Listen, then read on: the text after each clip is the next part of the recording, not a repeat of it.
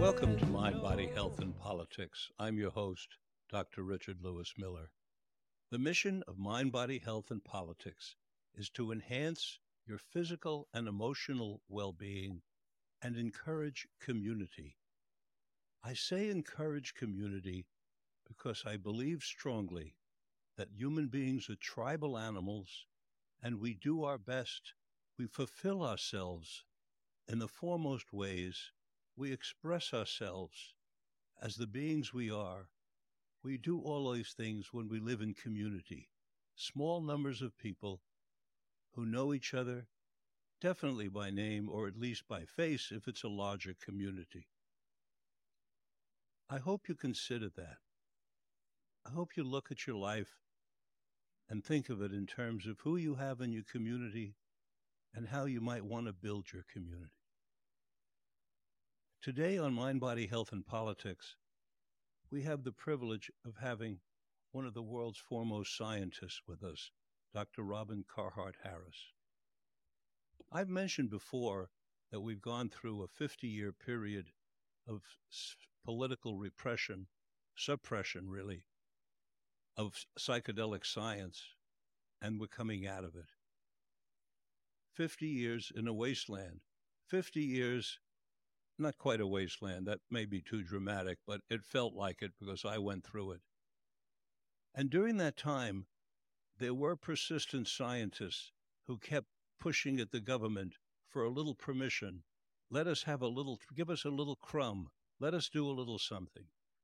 And these were courageous people because there are areas in the sciences which, if you study, can be career killers. Psychedelic science was one of them. Hypnosis is one of them, and human sexuality is another one, well known for being career killers.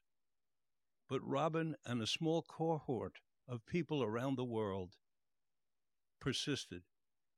And so the man we have with us today has done groundbreaking science, groundbreaking research. Welcome to Mind, Body, Health, and Politics, Robin. Thank you, Richard. It's a pleasure to be with you. Robin, what did we do to get you to the United States after you're having this magnificent career in England and you're teaching at Imperial College? You're at the height of academia. Tell us a little on the personal side. How'd you make it across the moat? Well, I always felt welcome over here. A lot of nice words, a lot of nice people I met that tempted me over, and a few key people helped make it a reality. The likes of Adam Ghazali helped bring me into UCSF. Michael Pollan, who I got to know quite well around the time he was writing his book, and afterwards I put a little feeler out saying, Michael, if ever anything pops up in your neck of the woods, I'd quite fancy it. And things started happening around that. So, and of course, the promise of sunny California had a fair bit to do with it as well. And it was, I imagine, a major logistical change in terms of building a laboratory after you spent time and built the systems that you wanted in England, correct? That is correct. Yeah, it's taken time, but we're dosing now, I'm pleased to say. It's taken about 2 years. I know even from colleagues in the US that it can take that long to set up essentially clinical trials, clinical studies with psychedelics. So, yep, it's a long road to even get the approvals to do the work, but we're through most of that now. We're certainly dosing at the moment. But things are very good here. Things were good in London, but I was very fortunate to have a great team, and we developed some momentum, and I could pass things over to my colleagues and they've carried things going. So there are still trials that I very much helped set up that are still running, that are going to splash into the public domain probably next year. So that feels good as well. Robin, research has been happening more recently, as you know, because you've been leading it. there's a concern in the field of psychedelic science. I'm sure you've heard about it. I know you're aware of it. That in our enthusiasm for this renaissance, after half a century of suppression of science, there's a concern, one, that it may catch on too quickly with the public, and we'll see people using these psychedelics in ways that'll bring back echoes of the 1960s, which became a scary time, mostly because of the media, not because of what was actually going on. But the end result was scary times for people with regard. So there's one concern about the public. And then there's also a concern about even those who are going to be treated by professional people and the trained guides. And the concern there is, to what extent are we in the psychedelic science community going to be transparent about what the pharmaceutical companies call side effects, which is a sanitized way of saying unwanted complications of medicine, which is what I call it, or adverse effects, right? They do everything they can to hide those. And the question for us is, how transparent are we going to be about unwanted complications? And you've done some research in that very area, and I'd like you to talk about that research right now, please. Sure. Well, gosh, it's these are potent interventions, and we started giving these interventions in vulnerable populations personally around 2014, 15. We started our research in treatment-resistant depression, and I'm not sure people would necessarily be aware of it, but that was the first trial, at least published, that was a trial in this modern era, with a psychedelic therapy in a population of people with a diagnosis of depression across the board. There was the cancer work, pioneering work by the likes of Charlie Groves that had been published already in End of Life Distress, where there were anxiety and depressive symptoms, but they weren't a cohort of people all with clinically diagnosed major depressive disorder, and certainly not treatment-resistant depression, where they'd all failed at least 2 different medications, and most of them psychotherapy in the current depressive episode. So it was a tough population, and we went in with high ideals, as is often the case, and generally got very good results. On average,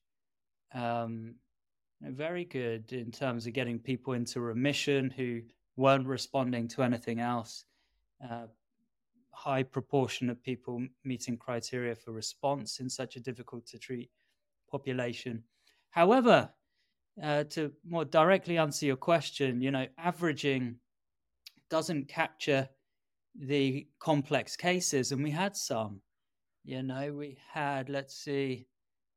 had, one individual jumps to mind who, in his second session, after a relatively positive first session with 10 milligrams psilocybin, going to the second session a week later, 25 milligrams. And he had an experience that it took a little bit of time for him to really describe what had happened, but he felt he'd had a recollection of some physical abuse from his father,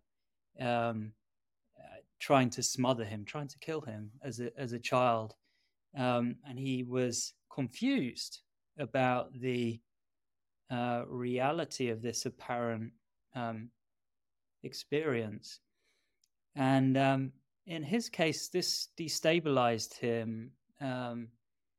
He had sort of idolized his father and had a complex relationship with his mother, who was negative about the father. They divorced, and so there was a literal split there. But his he sort of split his emotions in favor of his father and his attachment to his father. So to have this vision was very disturbing and inconsistent with that, um, you know, positive feelings towards his father.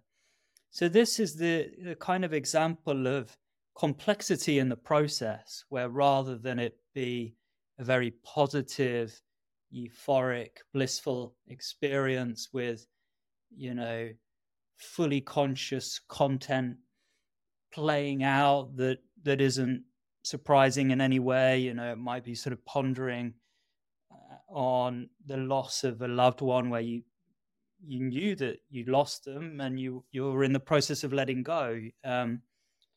This was more of a surprise. It was material that, if real, he'd repressed from his conscious awareness, and now it had come up, and it was difficult, and he didn't know what to do with it. So, and if you put it into numbers, his depression score for let's see, I think maybe 2 weeks or so after the dosing session actually increased. After an initial drop, it jumped right up.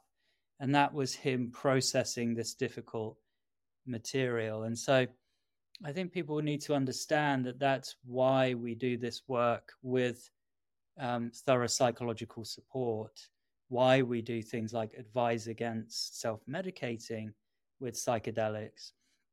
I could say something a little bit flippant, like people can get away with that, but getting away with it isn't really good enough, because these complex experiences and cases do happen.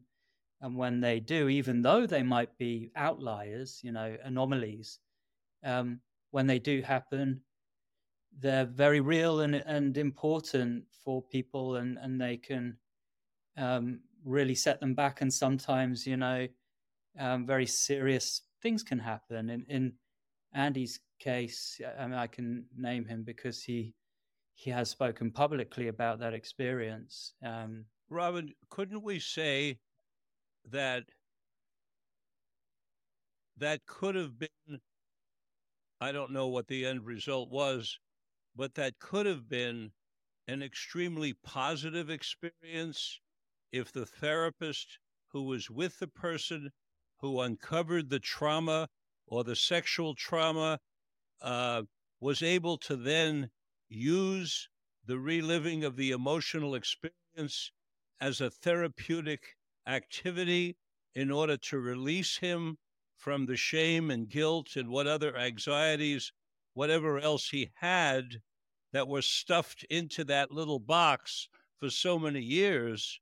And of course, in some way, putting pressure on the whole psychological system, because it's not as if part of us is unaware totally that we've got something stuffed into a box somewhere, unless one wants to believe that we're capable of 100% suppression without any antenna sending out messages. Is that clear? Yeah, well, it is. I would say that's the ideal, is that you have therapists available before, during, and after who have done their own deep work, are sufficiently experienced and trained to deal with such things as the recovery of repressed trauma. In Andy's case, it wasn't a memory of sexual abuse, but it was a very, very serious physical abuse. Yes. If we assume it was real. But there's this very delicate and tricky question, partly linked in with some of the history around depth psychotherapy, psychoanalysis specifically, around controversy and questions around recovery of memories, and whether there are occasions where those memories are false, imagined rather than real. Mm-hmm. So I think what happened with us, and we had mental health professionals, in Andy's case a clinical psychologist and a psychiatrist who were his guides, but it wasn't clear and compelling to any of us, whether the experience was real or not. Also, real in the sense of having literally Yes, happened. I I mean, it was understood. psychologically Right. real. Yeah. Rather than suppressed, imagined Yeah. insult. And I think what happened, because, to my knowledge, the clinical psychologists and the psychiatrists hadn't had training in depth psychotherapy. And so it wasn't really clear to any of us quite what the procedure was for this case. Andy's account was told to us only after the event as well. He didn't relay it in real time as it was playing out. And so it was a very tricky case, and we sort of learnt on the job, you might say. And I think now, these days, people might be a little wiser to these experiences, to these possibilities. And I think going forwards, we might do a better job in the training around the possibility of such things. Yeah, you see, where I'm coming from as a clinician myself is that at some point in treating a person, I'd like to help them get to the most bothersome thing in their psyche, to the stuff that's the scariest, because that's the stuff that's probably causing the most trouble.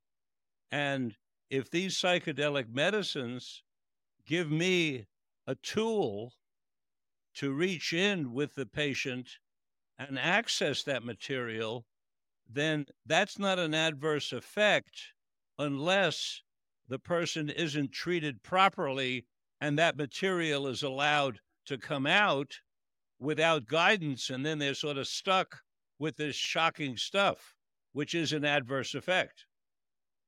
Right? Well, I agree, but it's one of those cases that highlights where the skills and the expertise of the therapists really truly come into play in those very complex cases. So I guess that flippant remark that you can get away with it, I think that's true in the majority of cases until you hit these complex cases. And then the skills and the experience and the expertise really matters, which means perhaps, going forwards, have some access, which is the kind of thing that we brought in subsequent trials, access to a very experienced mentor figure, who has seen it all, and can provide supervision of our guide team, so that, we're better educated and can lean on that experience when such complex and difficult cases. And also to be able to lean on your research, because that story is an important story about a particular kind of person, of which there are many, right? So I could foresee that story influencing, for example, the little piece of paper that's all rolled up tiny that you get with your medication, and you unroll it someday, and it lists many characteristics, which if you have, this is not the medicine for you, just like we do with other medicines. But, right, what you're doing is adding to our body of knowledge about various cases. You also brought us some I know that you acknowledged that it was a small N, but you brought us some significant information about post-psychedelic experience anxiety. Tell us about that, Robin. Yeah, well, that was kind of off the back of, there was some journalistic work on complex cases with psychedelic therapy, some of it, in ceremonial context, but also some of it in trials as well. Specifically, it was the hot period around the Power Trip series.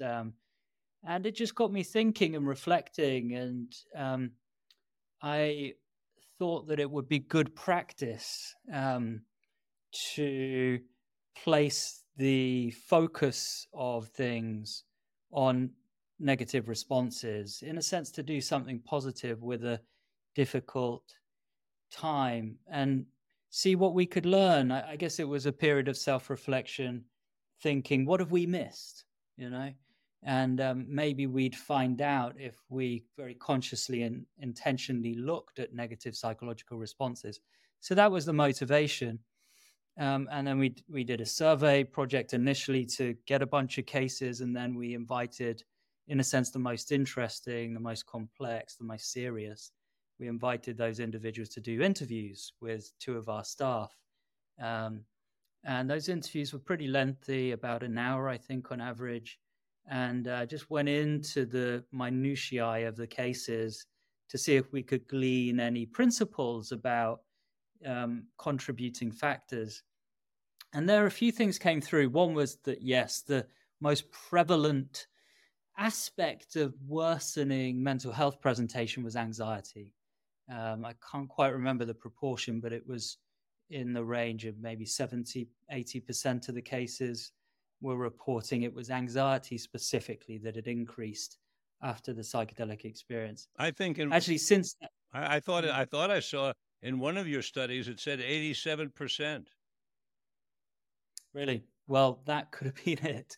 That could have been it. And actually, it's replicated recently. Jules Evans and his team have done some similar work. And again, it was that symptom domain. I mean, anxiety is kind of like the most generic sort of negative space of mental health presentation, the most common. Mm-hmm. And so, maybe it's that. And, if it's more severe, it's often on top of the anxiety, there might be something more specific, but anxiety was the most prevalent in both of those studies, where both of those studies focused the telescope, the microscope, specifically on negative psychological responses. Mm-hmm. Did we learn anything new? Is a very good question, because that's what we want to know. It mostly reinforced what we already suspected around set and setting, that these cases were much more likely if they occurred without anyone supervising the session, like a sober sitter or guide. Most of them had happened in conjunction with a so-called bad trip or challenging psychological experience. There was some intriguing things that we've since also replicated. One was young age as a factor. We've seen that in other more quantitative analyses. Young age seems to be an elevated risk factor. Not knowing dosage, not knowing purity, taking too high a dose when you have some impression of what the dose is, but suspecting a kind of overdosing in a sense, in the sense that the effects were too strong, too intense for the individual. Let's see, was there anything else? Some mixing of drugs as well. I mean, this work was done, it's very sort of real world, naturalistic. It's not from control studies. It's from people taking psychedelics in the so-called wild. There are grades of wildness, if you want. As well as grades of the stuff itself. Yeah, quite. And purity and so on. So, it kind of highlighted some risk factors that we already suspected. But I think the exercise was worthwhile because it gets it more into the conversation. And, as I think we're doing right now with all the increased interest, increased investment, a lot of journalistic interest and hype that goes with that, the conversation can get a little too positive and perhaps not sufficiently well qualified and informed. And so people misunderstand what this is. They think they can cure whatever, psychopathology, mental illness, with just the drug itself, and then they can run into quite serious trouble sometimes. So, it was useful in that respect for just bringing a bit of balance into the conversation around psychedelics and their therapeutic potential. Robin, I interviewed a man the other day named Justin Townsend, who has a center in Jamaica where he administers psilocybin, 3 different doses over a week-long period to people who come and spend the week. And they do it in groups of 12. And they start with 3 to 5 grams. And then the second time they take 7 to 9 or even 10 grams.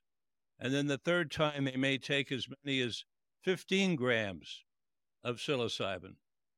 And he's collecting some information. He says that the research that we scientists are doing around the world has a big question mark over it because it's being done in rooms in buildings. And the very setting which the scientists are saying is so important is a negative for all that research, because he would never think of putting somebody in a room, laying them down on a bed, having 2 people sit there, and then give them a psychedelic medicine, because it's an improper administration of the medicine. What do you think about that?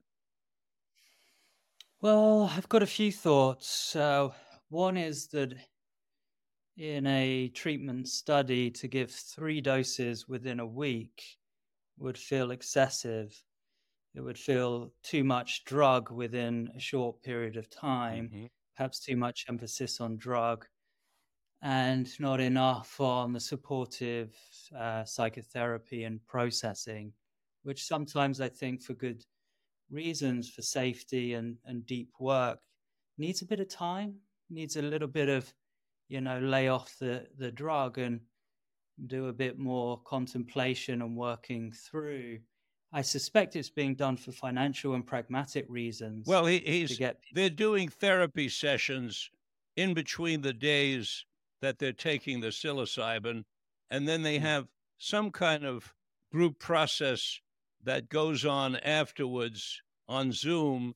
But I think they also encourage people very strongly to get hooked up with a therapist to do the rest of the ongoing work. But the question that I thought was a very interesting one was his questioning our administration process because of where it takes place. Yeah. Well, I guess I'm questioning his practice. Well, maybe they're both questionable. We need something even better. I don't know, right? Well, to be fair, I think it's quite fair and reasonable to say we know nothing of their results, as in we know nothing of their evidence. Yes. We know nothing of the transparency in their process. So while we can speak to the science that's been published, we publish in quite a bit of detail the procedure and protocol. We do publish, all types of the responses in quite a lot of detail. So there's very good transparency and clarity there. And the important point is, the results are pretty impressive and have catalyzed all of the current interests, Michael Pollan's book being resting on the published science and so on. So it doesn't seem clear from the data, from the evidence, that the environments that we provide for people, which are very supportive, with music listening throughout, mental health professionals, before, during and after, looking after people.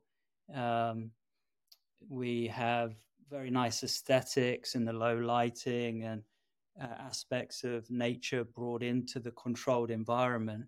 It's not clear from the actual evidence that it's a problem. So, I guess when you have a retreat with 13 or so people getting doses up to 15 grams, did I hear Magic Mushroom? But I think I sent us on a red herring talking about his program because I'm not meaning to or to test the efficacy. I'm more interested in that one particular point about the nature of our setting for science. Yeah. For science, because why I resonated to his comment, Robin, is because I've been self-experimenting with psychedelics for over 50 years, and I've experimented with just about everyone imaginable. And I doubt very much if I would ever take a psychedelic in a room with a bed with just a room, maybe with a window, and stay in the room the whole time.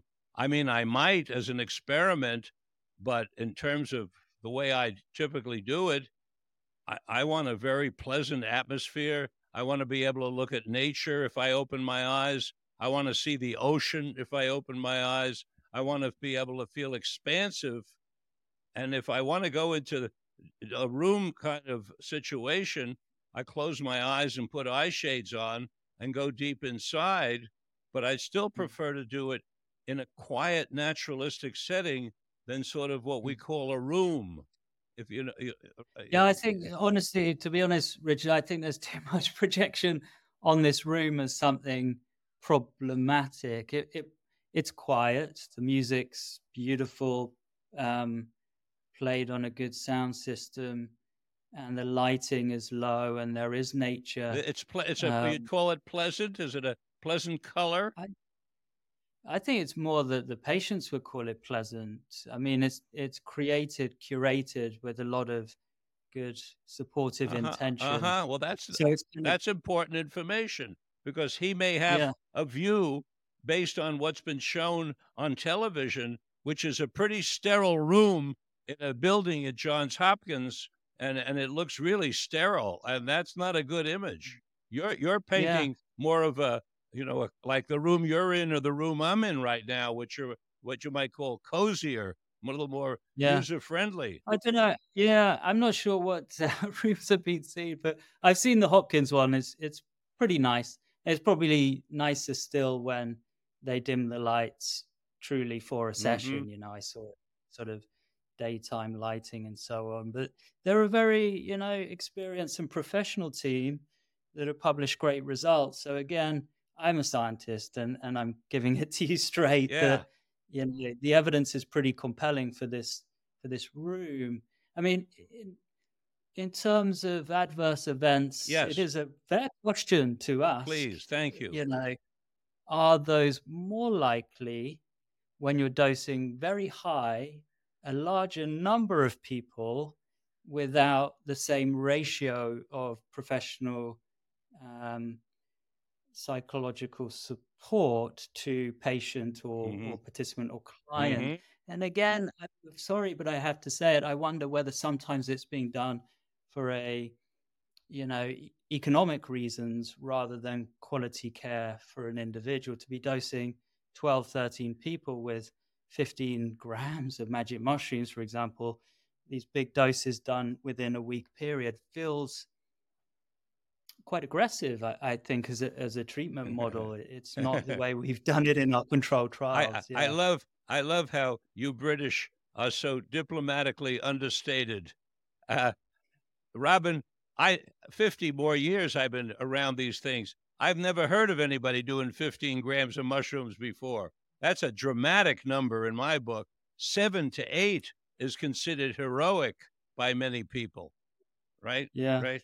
And heroic is putting a positive spin on it. Well said. One person's heroic is another's reckless, perhaps. But that's very intensive, a very intensive treatment. Yeah. What was the range of doses you all used? Well, it's become relatively fixed around 25 milligrams psilocybin. So we don't know well enough. People often claim a certain milligram of psilocybin to grams of mushroom translation, but the work hasn't been done well enough for us to make that translation reliable. So the kind of thing that you hear is that it's 25 milligrams psilocybin, pure psilocybin, might equal something like 3.5 grams of mushroom that's what material. I think I've heard from Nick Cozy. You know Nick? Yeah. Well, Nick's good. Yeah. So he's the kind of person you might want to trust on that. Yes, he's a close friend. But right. And there's quite a bit of variability is the problem. He might have told you that as well, that different strains of mushrooms is quite unreliable. The concentration of psilocybin and psilocin in the mushrooms, that creates a bit of a problem. So you have this large error margin when people are dosing with mushrooms, which is a bit of, so to be going up into such massive doses there, I wonder how strong those mushrooms are in terms of the psilocybin content. Point well taken. Point very well taken. So what's a higher dose in milligrams of the psilocybin that you use? Psilocybin, well, it seems to hit a kind of asymptote to sort of plateau around about 30 milligrams, where you're not really getting and much more of the intensity of the sort of positive therapeutic aspects of the experiences. And a lot of emphasis there on these mystical or spiritual type experiences. Emotional breakthrough is more the kind of way that we frame it, among colleagues. You tend to hit a kind of plateau with that experience around 30 milligrams. And then if you go above, you start to trade in terms of getting more confusion with the experience. So yeah, we think 25-30 is kind of the sweet spot. And if you give any more than that, 25-30 milligrams psilocybin, you go above that, you just risk having people who are sort of disorganized in thought, confused, and aren't necessarily getting the more positive aspects of the experience, including the insight. The psychological insight isn't necessarily facilitated by going above those doses that are pretty high. Would you hazard a guess on a dosage appropriate, specifically used for creativity? It's tricky, because the evidence for enhancements in creativity is a bit mixed. We've got a lot of anecdote and cases there, but it's a very hard thing to test in the studies. So I know that's not a clear response, but I'm waiting to see a really well done study that does actually show enhancements in creativity in relation to the psychedelic experience. So I don't know. The big doses, 25-30 milligrams, do promote psychological insight. Typically, we score that the next day, or participants score it. But they can also do it, 1 week later or a month later. But we have seen in predictive models that, yes, the big doses promote emotional breakthrough. Then that promotes psychological insight. So the evidence for creativity, I think most of it, if we're being really fair and quite strict, as we should be scientifically, then I think it's fair to describe it more as an interesting hypothesis than something really well established. Part of the tricky issue is that it's very difficult to test creativity, to kind of squeeze it into a study.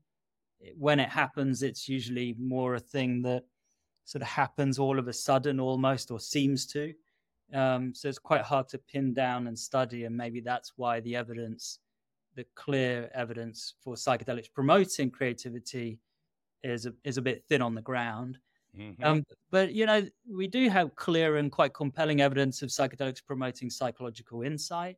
So a deeper awareness of oneself, the causes of one's mental health challenges, and psychedelic therapy experiences fostering experiences of insight seem to be very important for then advancing people's mental health and improving it. And so that's a kind of creativity, I think. So it's a creative act, of course. Yeah. So I think the hypothesis is interesting. It's just designing a good study to really demonstrate it. I'm aware of Jim Fadiman's work in the 60s around that hypothesis. But again, I think if it was to be tested these days, it would probably be tested in a slightly different way to try and demonstrate the effect. So more work to be done there, I think. So what research would you like psychedelic science to be doing that needs to be done? What's Yeah. on your list? Tell Oh, us a well, few one things. jumps straight to mind, and it's absurd that it hasn't been tested so far. You can kind of explain it, but it's still absurd in a sense, which is that we assume that psychedelic therapy is a combination treatment. It's implicit to psychedelic scientists in the know, like me, that you must provide psychological support for the experience. It's not a drug alone treatment. It's very much, as we were talking about earlier with the setting, and I got a little bit defensive about our rooms, because they're curated in very much with supportive aesthetics in mind. And so that's our belief, and we hold it very strongly, and we do it both for efficacy and safety, probably safety more than anything.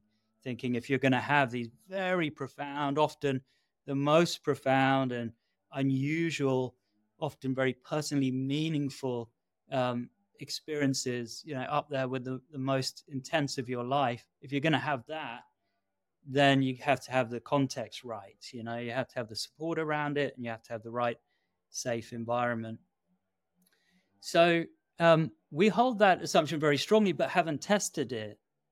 And I said, it's absurd, but also quite explainable, because none of us have wanted to sort of jeopardize safety in a sense by dialing down on that good quality of support. But what that leaves us with is a untested assumption. And when you fail to test strong assumptions like that, and assumptions that are there universally across all of the modern trials with psychedelic therapy, then people start to doubt the assumption because it hasn't been tested. And that's what's happening right now. So people think that maybe you can dial down on the therapy, and when it's expensive, which it is, they want to dial it down because they want to dial down that sort of extra expense. They would Robin, yeah. I think it can be C, all of the above. I think the assumption that science is making is correct for the vast majority of people. But I think the question that's being raised is applicable to a smaller percentage of people, such as myself. I have benefited both from taking psychedelics with a therapist and then having sessions afterwards, and I have benefited by taking psychedelics all by myself. And I have learned things that have been helpful in my life, dramatically helpful in my life, in both circumstances. And I wouldn't put one before the other, but I would say that going into these sessions, I was a trained psychologist. I've had a lot of experiences. I had a lot of personal psychotherapy. Had practiced meditation. I had practiced centering and breathing. So I had a lot of tools to use, but I'm not the only one. There's a percentage of us that I think fall into this category. And so those who are questioning the scientific assumption have a good question with regard to this particular percentage, of which I can't tell you how many there are of us, but I know there are some because I have friends who have done the same thing that I have, and they too have benefited dramatically from yeah. The reason why I raise it, and it sort of ties in with your introduction, is that if the messaging is that the supportive context maybe doesn't matter that much, then we go to a situation maybe a little bit more like in the 60s where some of the simple messaging is just take the drug, yes, tune in and drop out. Yes, that's right. That's right. And that's why I said the vast majority of people, I think, fit in with what science is. I think we're on the cusp of major sort of societal changes around psychedelics, with changes in policy. Then it very much brings this question to the fore that should we legalize psychedelics? Should people be able to go down to, Oakland and score a big dose of magic mushrooms just with a little donation and take them home or take them wherever they want downtown at the weekend and expect to have really positive psychological responses? And we know that that's a very risky message and policy that could easily crash and collapse the whole thing. So it's really with that in mind. I guess people could look on some of my messaging and say, oh, he's trying to gatekeep this space. But that's, you don't want it to go awry. And when it's on the cusp of scaling up massively, it's already scaling up in the last 10 years. I think there's some stats on first time use of psychedelics going up. I think. I saw that on double the number of people in 1 year in psilocybin from 3% to 6% of the American population. Yeah. But I think what you're talking about, Robin, is a line between protection and parental. To what extent do we want to treat the public as children, and to what extent are we protecting them? Yeah. To what extent? I raise the question: to what extent does a person have a constitutional right to take anything that grows in the ground or is made in a lab, so long as they don't hurt another human being? Yeah, but children are very vulnerable and require a degree. I didn't say children. I wasn't including children. Okay. No, but by any means. But as an analogy, bringing up the analogy. Oh, the one about treating them as children. Yeah, I see what you mean. Yeah, and they are vulnerable. People under psychedelics are very vulnerable. So I guess very vulnerable. Yeah, so it's with that in mind that some degree of protection, I think, is probably responsible, especially when we are thinking about going from 0 to, 100 in a very short space of time, like going from complete ban on psychedelics as Schedule 1 to opening them up as legal and freely available for everyone. I have a question, Robin, about, do you think that the psychedelics will have an effect? And I'm asking you this personally, really, than you as a scientist. Do you see psychedelics having an effect on people's political positions? Oh, gosh. I'm such a scientist that it's so easy to default to the scientific position. And I sort of feel like I have to because I know a little bit in that space. Because, as a scientist, you turn a hunch into a test. And so that's what we did. So sure, we've had the hunch and heard the idea that psychedelics might liberalize people and move them on the political spectrum, perhaps away from conservatism towards liberalism. So we tested it, and typically the axes for political perspective are conservatism on the right, I guess, to liberalism on the left. And then you've got another axis, libertarianism versus authoritarianism.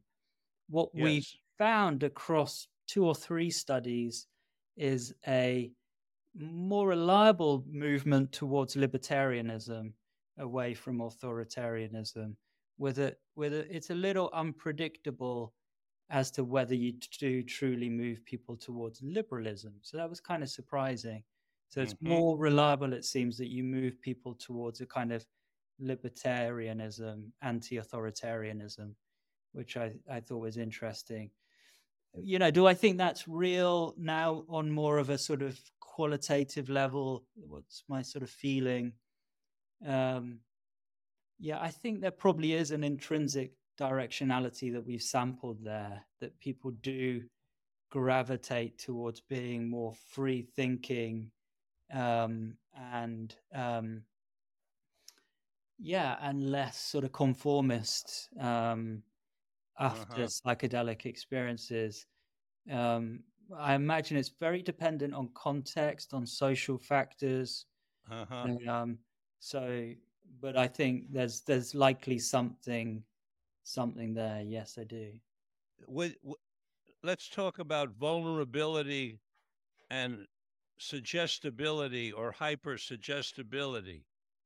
Has there been some research done on that, indicating that people under the influence of psychedelics are more easily persuaded or more easily suggestible? In other words, can they be more easily taken over if they were duped into taking these things? And you know where I'm going. Yeah, I do. Yeah. So there is some evidence on that. A few different studies.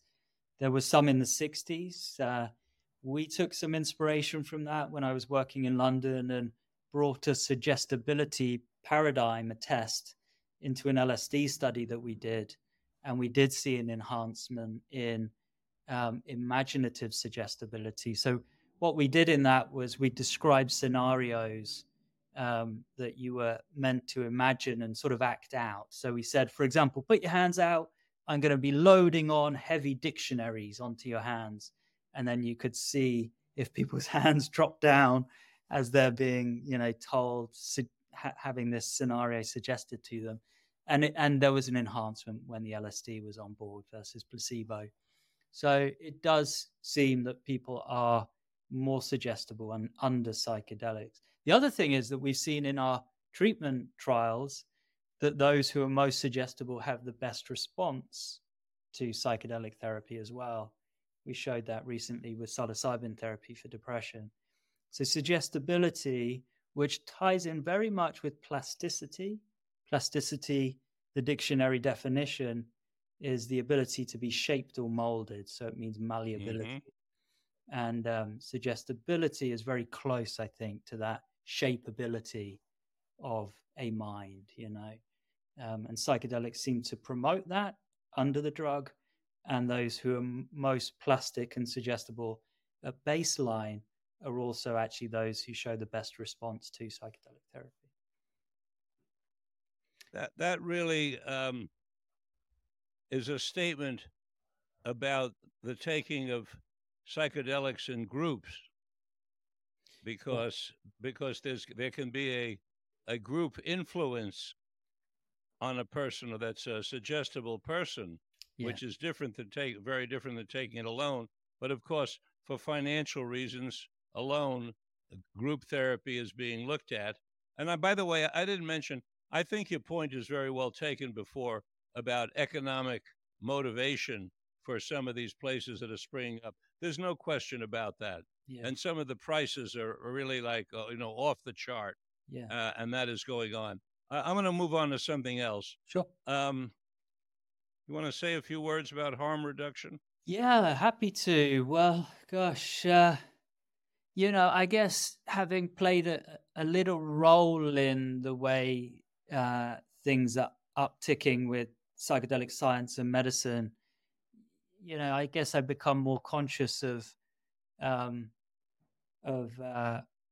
how I want it to go and where I think it's vulnerable. And so, when I think that people can get hold of psychedelics very freely and maybe don't always do it in a well-informed way, that bothers me. Rewind about 3 years or so, I created a bunch of harm reduction videos. I looked into different ways in which I'd make that material available, and in the end, just essentially gave it away, put it up on my website. Open source? Entirely open source, no paywall whatsoever. Mm-hmm. I don't make any special claims on it. I can't even say that it's solidly evidence-based. I mean, it's arisen from the research I've done, but I haven't tested that material and seen how it's impacted on people. So I'm not going to claim, I'm certainly not going to overclaim about how good it is. But it's, in my mind, I think I probably am sufficiently well informed, having done a number of trials, worked very closely with different mentors, either underground therapists or the likes of Bill Richards, having done psychedelic therapy for a number of years, who I consulted when creating this material. I think it's probably well enough informed, about as more or less about as good as anything that's sort of freely available in the public domain. And so I just wanted people to have it, because I worry a little bit, and I would rather that more people educate themselves about how to have a psychedelic experience in a responsible way, trying to mitigate risk. So that's why I did it. And I put into it a lot of tips kind of around psychedelics rather than necessarily specifically about psychedelics. So there's a lot of sort of Buddhism in there, secular Buddhism. I borrowed a lot of quotes from the likes of Thich Nhat Hanh, Jack Cornfield, Stephen Batchelor, which are more sort of like, I don't know, wisdom teachings than specifically about psychedelics. Mm-hmm. So if I think, if a loved one who had never taken a psychedelic before is vulnerable, and goes into this, I sort of created this material with those people in mind, that I'd rather they have access and yeah. You referenced that these harm reduction videos are on your website. Mm. So tell us just a little bit about your website. Then I've got another question I want to ask. Yeah, something I had to do. I had to get it done. So I did. Carhart-Harris Lab.com. I'm very fortunate in the position I have at UCSF, that I have that freedom. I can do this. So I put my papers on there. I list all my collaborators. I provide a little bit of background. I put all these open source videos on there. There's about 25 of them. Yeah, I put some like archive interviews that I've done. If it's all right with you, Richard, I might put this up, but I'll ask permission. So I just link in things that are already in the public domain online, and it becomes a kind of hub for that material. Yeah, Robin, I'd be honored if you put this interview on your website, and I certainly will put it on mine. As you know, based on your research to date, make a few statements to the psychedelic guides who are listening to this interview. What do you want to tell them? Well, honestly, they could tell me a lot. I am not a psychedelic guide. I'm a scientist. So, they're doing the heart work. In a sense, I'm doing more of the head work. So I take a lot from them. I think we can learn from each other. Maybe that would be my message, is that, as I want to learn from you, and I do get this vibe from trained therapists and training therapists that they want to learn from me too. So yes, there's a reciprocity there that I very much value. I've even found that when I have gone more into the places where there's a longer heritage. Like I was very lucky to go to the Amazon and sit in, kind of as the resident scientist, in a pretty authentic Shipibo-led ceremony. There was someone singing, a Shipibo person singing in Shipibo during the session, singing the Icaros. This is ayahuasca, and also a curandero leading, who was working with the Shipibo person who came in. So it was fascinating. But my point was that when we spoke, I can't speak Spanish, but it was translated. I'd like to think that there was a really quite sweet mutual respect, where I was very genuinely respectful of the way they were doing things and intrigued. Mm-hmm. They were also intrigued about what I knew, having looked in the brain. And so I really like that. I really hope that kind of reciprocity and sharing is something that we can maintain going forwards. Sometimes, I wonder whether the scientist is seen as a sort of archetype, maybe cold, unfeeling. There's maybe some truth in that to an extent, in that a scientist tries to be objective. But there could be a projection that the scientist could also be hostile or an enemy to the therapeutic process, and that would be so far wide of the mark. So, I guess trust and reciprocity requires an openness to really understand where each party is coming from. And so maybe there's something around that theme of trying to understand each other, each other's agenda and approach and so on, and learn from each other. Yeah. Thank you. In Amanda Fielding's digital imaging of the brain on LSD, which I'm sure you've seen, we all have. Yeah. From a science perspective, what are we to make of that difference between the brain on LSD and the brain not on LSD? A dramatic representation. Then what do we do with it? Well, we try and understand it. I know that material pretty well. Yeah. So help us understand it. Sure. Well, so we did a few brain imaging studies, and the one that you're thinking about is probably the one with fMRI. You learn different things from different modalities. We use fMRI, MEG, EEG, but the image that really people seem to get a lot from was the one with the two circles and the communication going on between systems in the brain. And it is a finding that we've seen again and again. We saw it more recently with DMT. I'm now seeing that other teams are seeing something quite similar. There's going to be a paper coming from a team in Maastricht. What is it? Okay, so, really it is two principles that could be collapsed into one. First, the two principles. One is network or system disintegration under drug.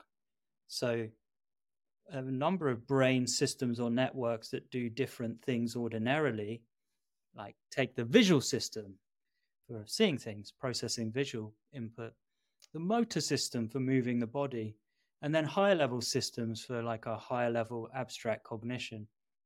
Those systems break down within themselves. The bits that make up the system become sort of decoupled from each other under drug, but they also, in decoupling from the regions that they usually speak to within their given system, they start to breach their given system and start to talk more freely to other regions in the brain, including regions belonging to systems that they ordinarily don't talk to so much.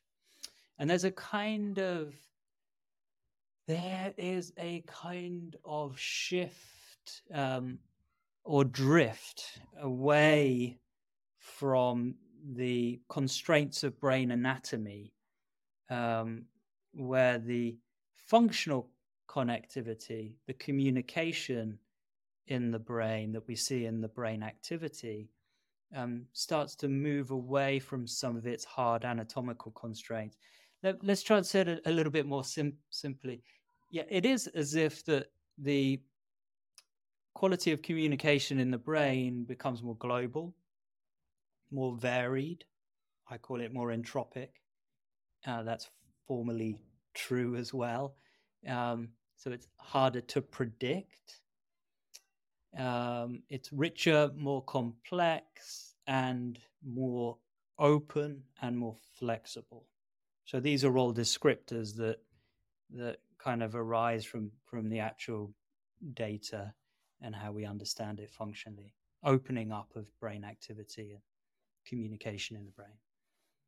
Are you getting that data from administrations of psilocybin, LSD, or something else? You saw it first with psilocybin. That's the two circles. Went into Michael Pollan's book in the centerfold. I think those two circles were under psilocybin. It's much more color across the brain. We saw it under LSD in a few different ways. We've seen it with DMT. I don't know if anyone else has looked at another psychedelic. We didn't see it under MDMA, interestingly. When we did? We did not, no. You did not? Yeah, so it could be a signature. could be a signature of the classic psychedelics, that opening. Yes, yes. Yeah. So, given all those extremely positive consequences of taking the medicine that you just described, I mean, those were really glorious descriptions of what's happening with the brain in terms of contacting more areas, breaching moats, moving around. It's almost like you, a person who's Greek suddenly learns 6 other languages and can go out into the world and communicate. With all that positive, wouldn't we want to take it on a regular basis without necessarily having problems, pathology, or things that we want to treat and heal, but simply to gain all those descriptions that you shared with us? Well, they do sound kind of positive. I can see why people, yeah, I mean, yeah, flexible, who wouldn't want a flexible mind? Open, who wouldn't want an open mind, there's a useful qualifier to say that there is some data that maybe acute psychotic states would show some of this quality as well. An infant brain shows this quality, and it tends to go away as we mature into adulthood. Then, the likes of Wordsworth wax lyrical about the romance of sort of the infant mind, heaven lies about us in our infancy and so on. So, so that's positive. But I guess my point is that what would it be to inhabit a permanently tripping mind and brain state? And I would just caution that maybe it's not all, not all positive. Well, Amanda took 100 micrograms a day for 90 days in her youth, and she's still functioning. She is, isn't she? Yeah. And Christian Beisch took 93 journeys with LSD, every one of them over 500 micrograms, and he published on that. So those people, I think Amanda's closer to what we're talking about. She wanted to find out what it was like doing it every single day, even though I don't know if she knew at the time about depleting her serotonin and perhaps other neurotransmitters. And I don't know. So, it was a one-person experiment. But I think it raises an interesting question, because certainly people are taking all other kind of medicines in this world on a regular basis. They are ranging a wide variety of things. In fact, one time I went to the hospital when I was, I think, about 82 years old, and they gave me an interview, and the nurse was in shock that I didn't take any prescription medicines. She said she'd been working there 35 years, and she'd never run into anybody who wasn't taking prescription medicines, which I thought was interesting. Yeah. So, well, you see where I'm coming from in terms of, I mean, we're talking about sort of it's a risky kind of conversation, because it could be seen as advocating for something the pharmaceuticals try to do, which is get us to take something on a regular basis as an annuity. Yeah. I mean, maybe some of the benefits that you could get from psychedelic therapy, I have seen people that I very much respect turning more to spiritual practice. The likes of Ram Dass and Jack Cornfield, where there wasn't a reliance on psychedelics. It's more like the psychedelic experiences had provided some insight, and then it was picked up and developed more with patient practice than necessarily going to the drug again. Not to rule out the drug, but just to sort of maybe put more of the emphasis and the focus on the development of wisdom and self-inquiry of the person. And then we might see Fadiman's approach, or what he has revealed, as sort of a compromise, which is the microdose. Which is very interesting, yeah. I can see the logic behind how lubricating the mind a little bit could, you Exactly. know, We don't have do. We're going to have research coming up on the microdose. yeah, yeah. There's going to be more and more. At the moment, it's a bit mixed out there. Jury's out a little bit, but we shall see. I think that there's some interesting results that will favor the efficacy of microdosing coming through. It's another approach. It's another way of doing it, and I do hear the rationale and the case, um, you know, motivating that approach. So let's see. I suspect that the way microdosing will work best is when it is still twinned with something. I'm not so sure you can bypass any real psychological work and just rely on the very low doses done repeatedly. So I suspect it's more that the microdoses promote some plasticity. You twin that with some kind of psychological work or some training, Mm-hmm. and then the two in combination can work very well and improve people. That's what I suspect. What do you think of Rupert's work on morphic resonance? Interesting, but Is that I don't understand it well enough. I don't know what the mechanisms are underneath it. So I find it fascinating. I don't know quite what to make of it, mm. but I interviewed him here on Mind, Body, Health, and Politics many years ago, and we talked about it. And since you're from England, of course, that's why I mentioned it to you. But I find it fascinating. Yeah. Robin, it's a distinct pleasure having you here today. Thank you for coming. Well, thank you, Richard. I've enjoyed it very much. And thank you all, gentle listeners, for being with us today on another broadcast of Mind, Body, Health, and Politics.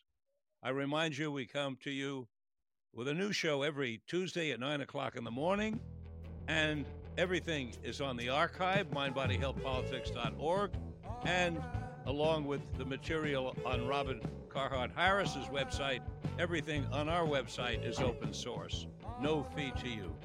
So, until next time, this is Dr. Richard Lewis Miller reminding you that good health is worth fighting for, and it's essential for life, liberty, and the pursuit of happiness.